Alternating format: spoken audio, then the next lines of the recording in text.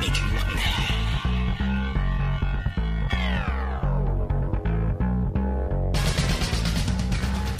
Hello and welcome to Keanu Club. Like a cool breeze over the mountains, this is episode 4, One Step Away from 1985. I'm Mike Manzi. And I'm Joey Lewandowski, and unfortunately, for the second time already in the young run of Keanu Club, we've had to skip one of Keanu's credits. He did one episode of a TV series called Comedy Factory in 1985, episode called Fast Food, so you know it's got to be great.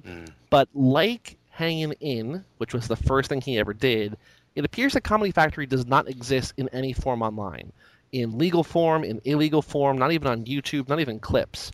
If you know how we could get our hands on his appearance in Comedy Factory, that would be amazing. Yeah, it's too bad. It sounds great. I would have loved to have seen it, but onward and forward we go. Today we're talking about One Step Away, which seems like a Canadian after-school special or TV movie or something, and we're joined by a contributor to Wikia, the fandom site, Mike Flynn. Hello, Mike. Hey, how's it going?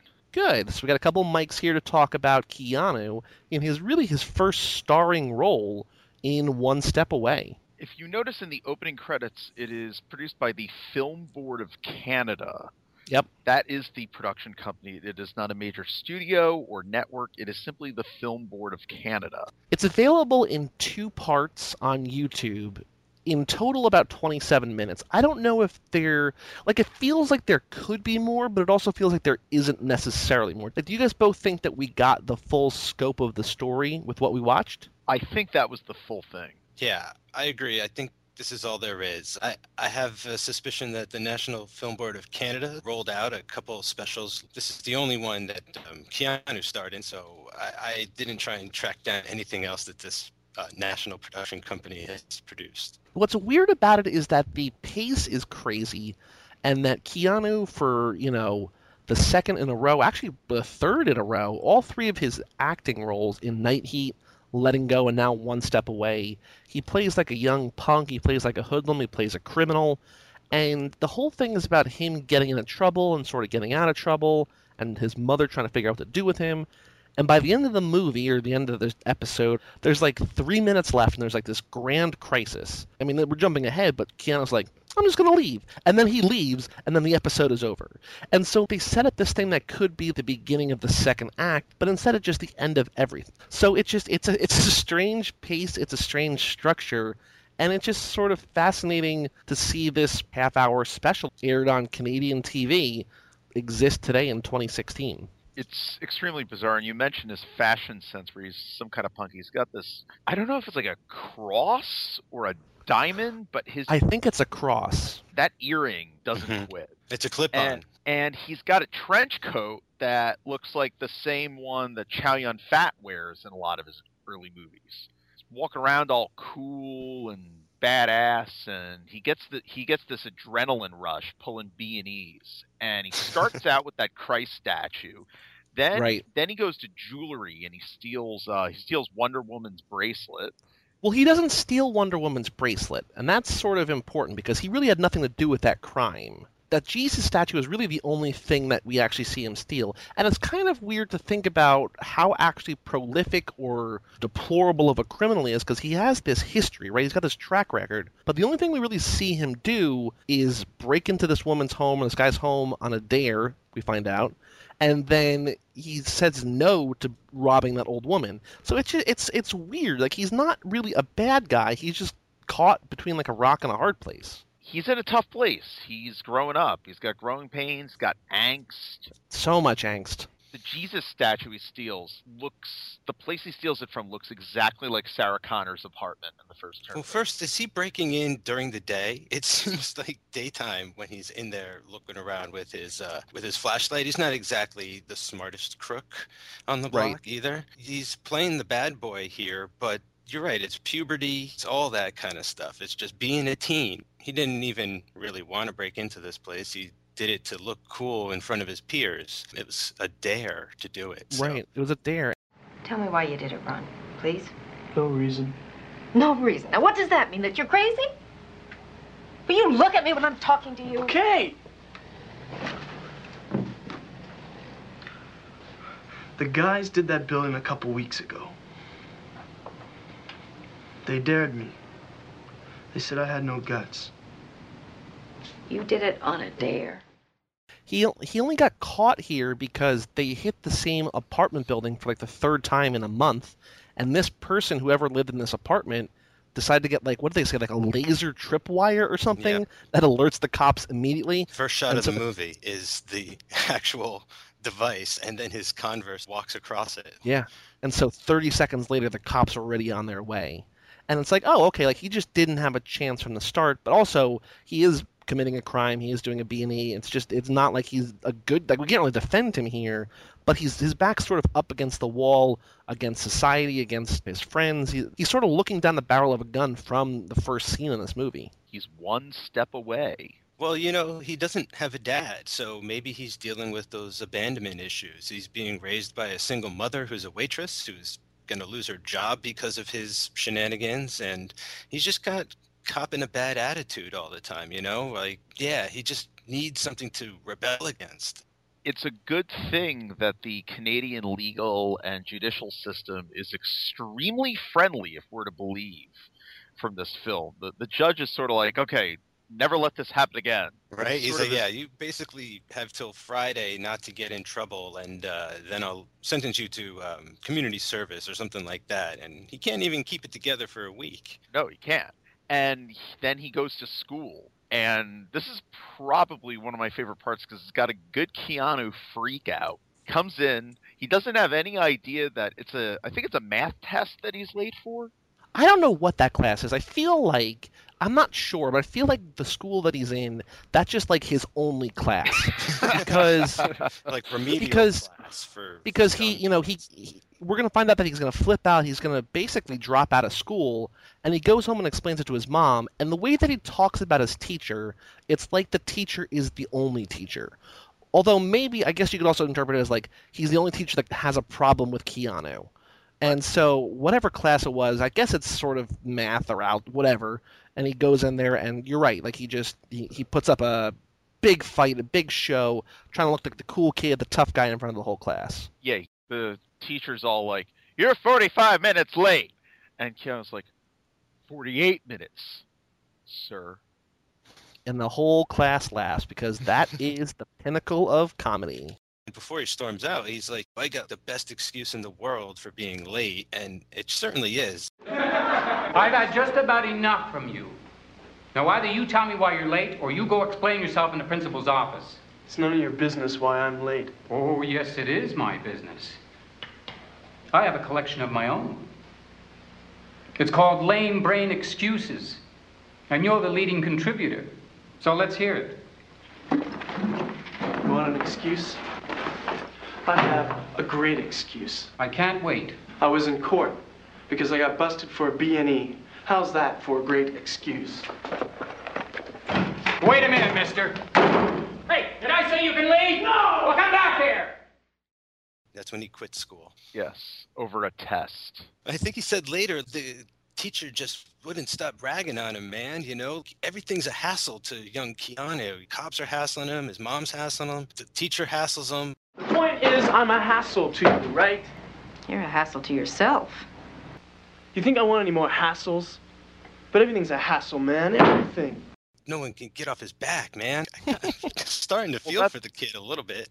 That's a subplot that I think is part of the lost deleted scenes. Like it this was whittled down to 30 minutes from 88 minutes. Right. It was a feature-length film, and they were going to air it on Canadian television. They finally decided, you know what? Fuck it. We're just going to air it as a special. Well, they just cut it down to the Keanu storyline, and that's all we get. Because he's pretty much in every scene, or he's the focus of every scene that he's not in, right? Mm-hmm. That, the only time he's really not on screen is when his mom is with the landlord or his mom is with the judge, and all they're talking about is him. So, like, this is just 100% him. No other characters really matter in the slightest. It's all about Keanu all the time. What is up with the old man who lives down the hall? That character was crazy. He basically represents the senior society and how he thinks young kids are ruining it reminded me of like a Clockwork Orange vibe when of the bum, where he's like, oh, you teenagers are good for nothing. Are you still going to tell me it wasn't you broke into my place last month? That's right. It wasn't me. Oh, breaking into an old man's place like that. I'll bet if I'd been home, you would have killed me just for that. Hey, do me a favor, okay? Leave me alone. You damn punk kids. They're just projecting everything onto Keanu, and Keanu is supposed to personify all the teenagers, I suppose. But this guy is like really laying it on thick and yelling at them, and it was all kinds of scary and crazy and confusing to me. And I was just like, this is nuts, man. It's kind of intense. Like there's a history there, but it's not well laid out enough or well defined enough or, well backstoried enough for us to really know. I guess we're just supposed to assume that Keanu's been like a thorn in this building's side, right? That he's always getting into trouble. Maybe he and his friends are making lots of noise, pissing off all the residents, and this old man, stereotypically grouchy and cranky anyway, he's just had enough enough is enough. He's had enough with Keanu. He's going to call him out on it, and that the landlord's tired of him. This guy's tired of him. I think the building just sort of sees him as this pest, and we don't really get a sense of the rest of the building, but it seems like Keanu's kind of the only kid who lives in this building. It seems like that, but there's something called a budget. Well, yeah, I mean, obviously that, but I mean, you could do, even with like a minimal budget, you could still show more. As far as we can see, there's 4 people who live in this building. And they all hate Keanu. Even his mom turns against him at some point. And the landlord is like, I'll let you stay if you kick your son out. I'm like, whoa. Everyone's really coming down hard on him. They're basically giving him no choice. She does that because he has to run away from home. They need that part of the story to explain everything. So it's a dramatic purpose. The best part of the story, too. The runaway sequence is just fantastic. But it's the runaway sequence is basically a Death Wish sequel without the action. But before that, what I found interesting was he gets released and he's walking the streets and he's back with his friends, and his friends want to rob an old lady. And he's like, no. I was like, whoa, look at this. Okay, he's starting to reform. We're getting some arc here, He wants to change, maybe. And then he just gets fingered during the crime anyway and blamed and caught. And it's like, oh, gosh, can't catch a break. He's going down no matter what happened. That leads to him getting the power bracelet from his friends, okay? And then the idea was like, he wants to return that to the old lady, but his mom doesn't believe him. So it's like, what could he do? He's got to run away. Can we talk about the mom for a minute? Because like the focus of this whole thing is Keanu, obviously, and he's sort of being thrown into some uncomfortable situations, and he's sort of putting himself in these situations, but he's running into some bad luck. But this mom, her only crime really is that she has this delinquent son, right? Her boss is pissed at her. This judge is sort of mad at her. The judge is putting like a lot of pressure on the mom. The landlord is mad at her. She's behind on her rent. She just cannot catch a break from any man in her life. Like, she is being let down on all sides. Keanu is the star here, and Keanu is the problem, and he's leading to her, issues or whatever. But it's just tough. It's brutal. Like, her life is sad. Yeah, I mean, she clocks 50 hours a week at Tim Hortons. She has a delinquent son. She's behind on the rent with a landlord who would be the worst landlord you've ever had, no matter what age you are, because that dude becomes the villain in the last 3 minutes. But I do want to blame the mother for something, for all of her financial woes. Okay. Is that despite the fact that she has all this debt and she's trying to save her son, she somehow gets a better haircut when she's unemployed. I didn't notice that. It's amazing. That's part of the government welfare, I suppose. And she paid for it with food stamps. Maybe it's just like Marcia Clark and OJ, that we're all, now obsessed with OJ once again. We see her haircut dilemmas, 80s, 90s haircuts. It's important. It's a big deal.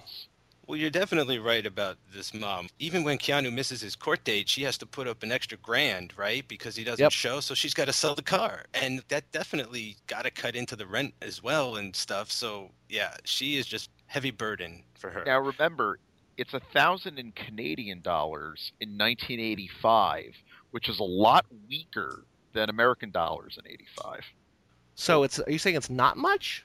It's not as much the Canadian dollar, at least then. I think the Canadian dollar is a little stronger now than the American dollar, but in 1985, a Canadian dollar was a lot weaker than the American dollar. So it's not a lot of money, but it's still, for a single mom who is just working paycheck to paycheck, having to pay an extra $1,000 out of nowhere is not cool, and then being a couple months behind on her rent's not good, and having her landlord. I mean, it's just whether it's $1,000 or $500 or whatever, it's a lot of money for her. Absolutely. I'm just saying that it's not as much as an American dollar. They don't have Reaganomics in Canada.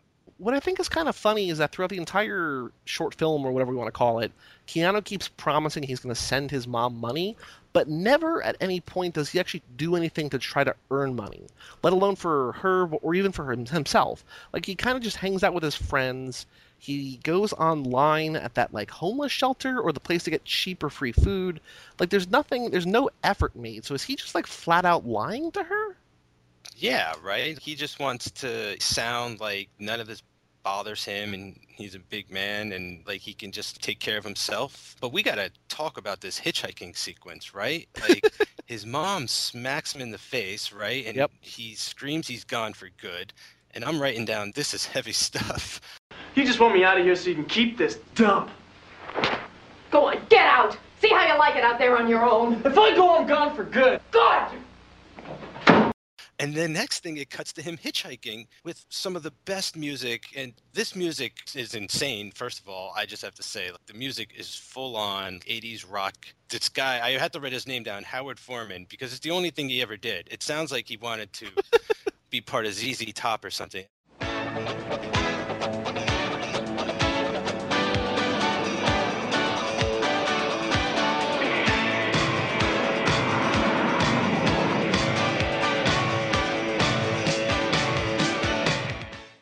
It's insane. And during the hitchhike sequence, it makes hitchhiking look awesome.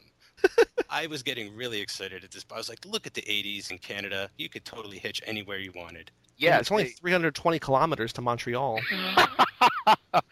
And I must say that it gives you the good idea of hitchhiking, which then if you watch The Hitcher right after this, and no, not the fucking remake, the original with Rutger Hauer, you will have the opposite opinion. But then again, hitchhiking in Canada is probably a lot nicer than hitchhiking in Earth. Oh, it's all maple syrup in Mounties and vampires. Yeah. I mean, wait a minute. Who was that guy hanging out on the street with him? I think he goes to Toronto and visits a homeless shelter, but then he's kind of hanging on the street and some kid comes up and asks if he wants to make some money. And Keanu's like, yeah, sure. And this dude looks like The Walking Dead to me. I was like, oh, yeah. Right? I thought they were delving into a male prostitution subplot. And I was going to be like, whoa, that's way too much, buddy. I don't know why we're going there. He's going to sell his body? That ain't fun. But then I remembered it's Canada. There's not as many perverts in Canada if we're to learn from the friendliness of the people despite their aggravation. Although, Canada not too far from Alaska, as we learned in The Frozen Ground, Ho Ro, live and kicking in the 80s. Yeah. So, I mean, there is a chance for prostitution on the Great White North. So, let's not count out Keanu's future as a potential male prostitute in this world. Although, I can tell you that according to a friend of mine, the strip club age is a flat 18 in Montreal. So, he could definitely have hit those up. I'll tell you what I was kind of shocked to see make an appearance in this part was a firearm, an actual gun. I don't boost with anybody dumb enough to carry a piece. No, you don't toke, you don't boost. What the hell do you do? It's a damn good question. Later. And then Keanu's like, I'm out of here. Hitches back. I was like, whoa. Yeah, because he says he won't do any boosts if they have a gun. He doesn't mind robbing people, but he doesn't want to rob anybody using a gun, which I guess is sort of a good moral line to have. And I guess that's sort of the final straw, that he's not able to make it up the streets of Toronto, the mean streets of Toronto. And so he returns home, and he sort of gets home and everything's kind of better, right?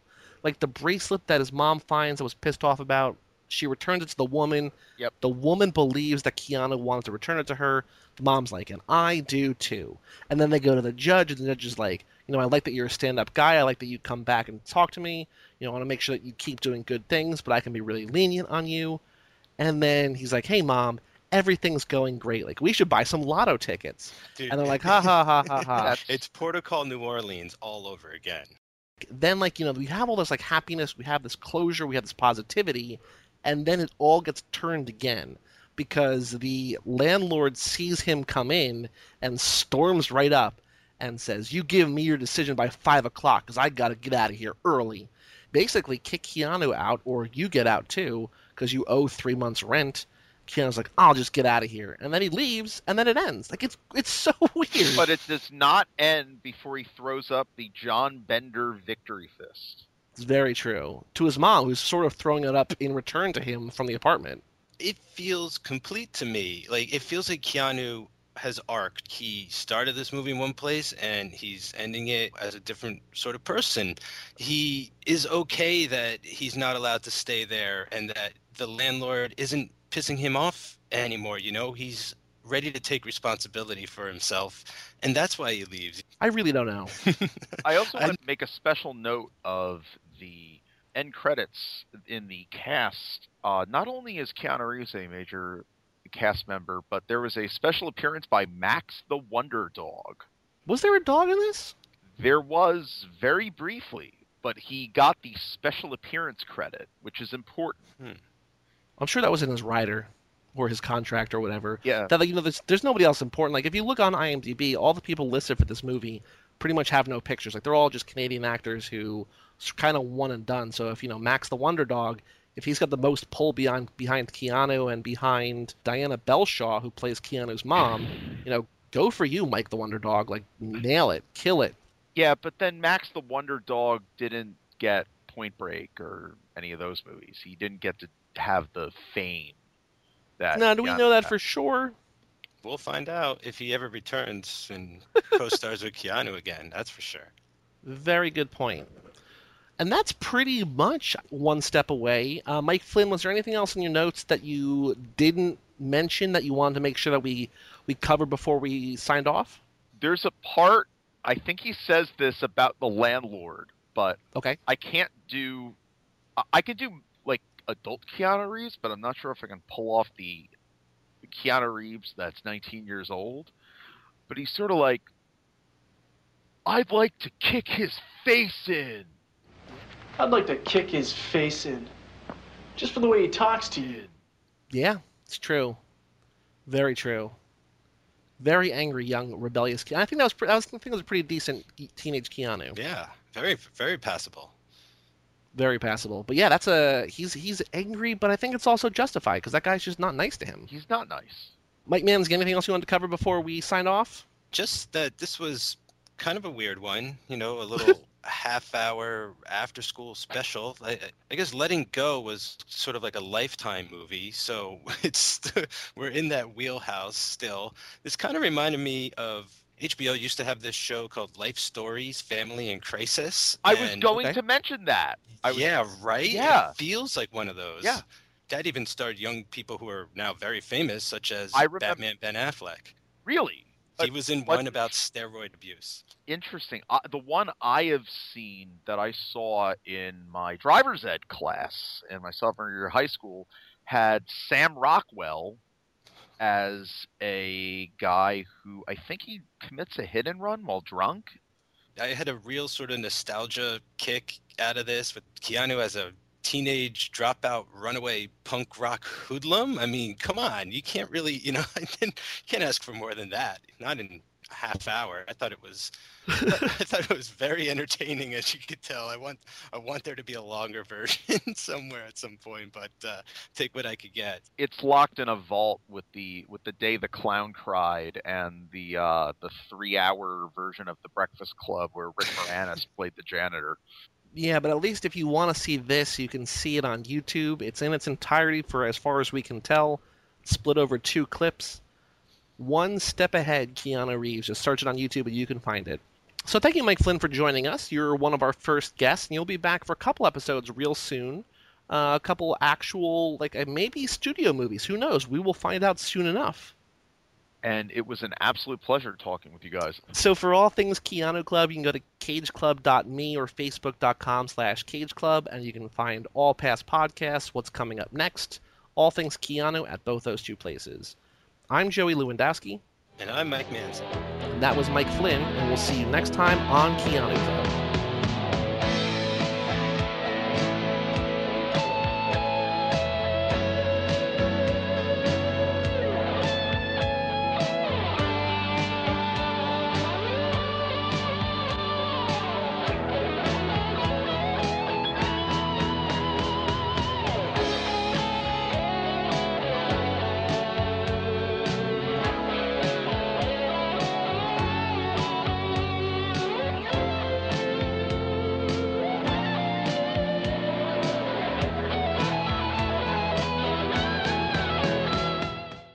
You think I want any more hassles?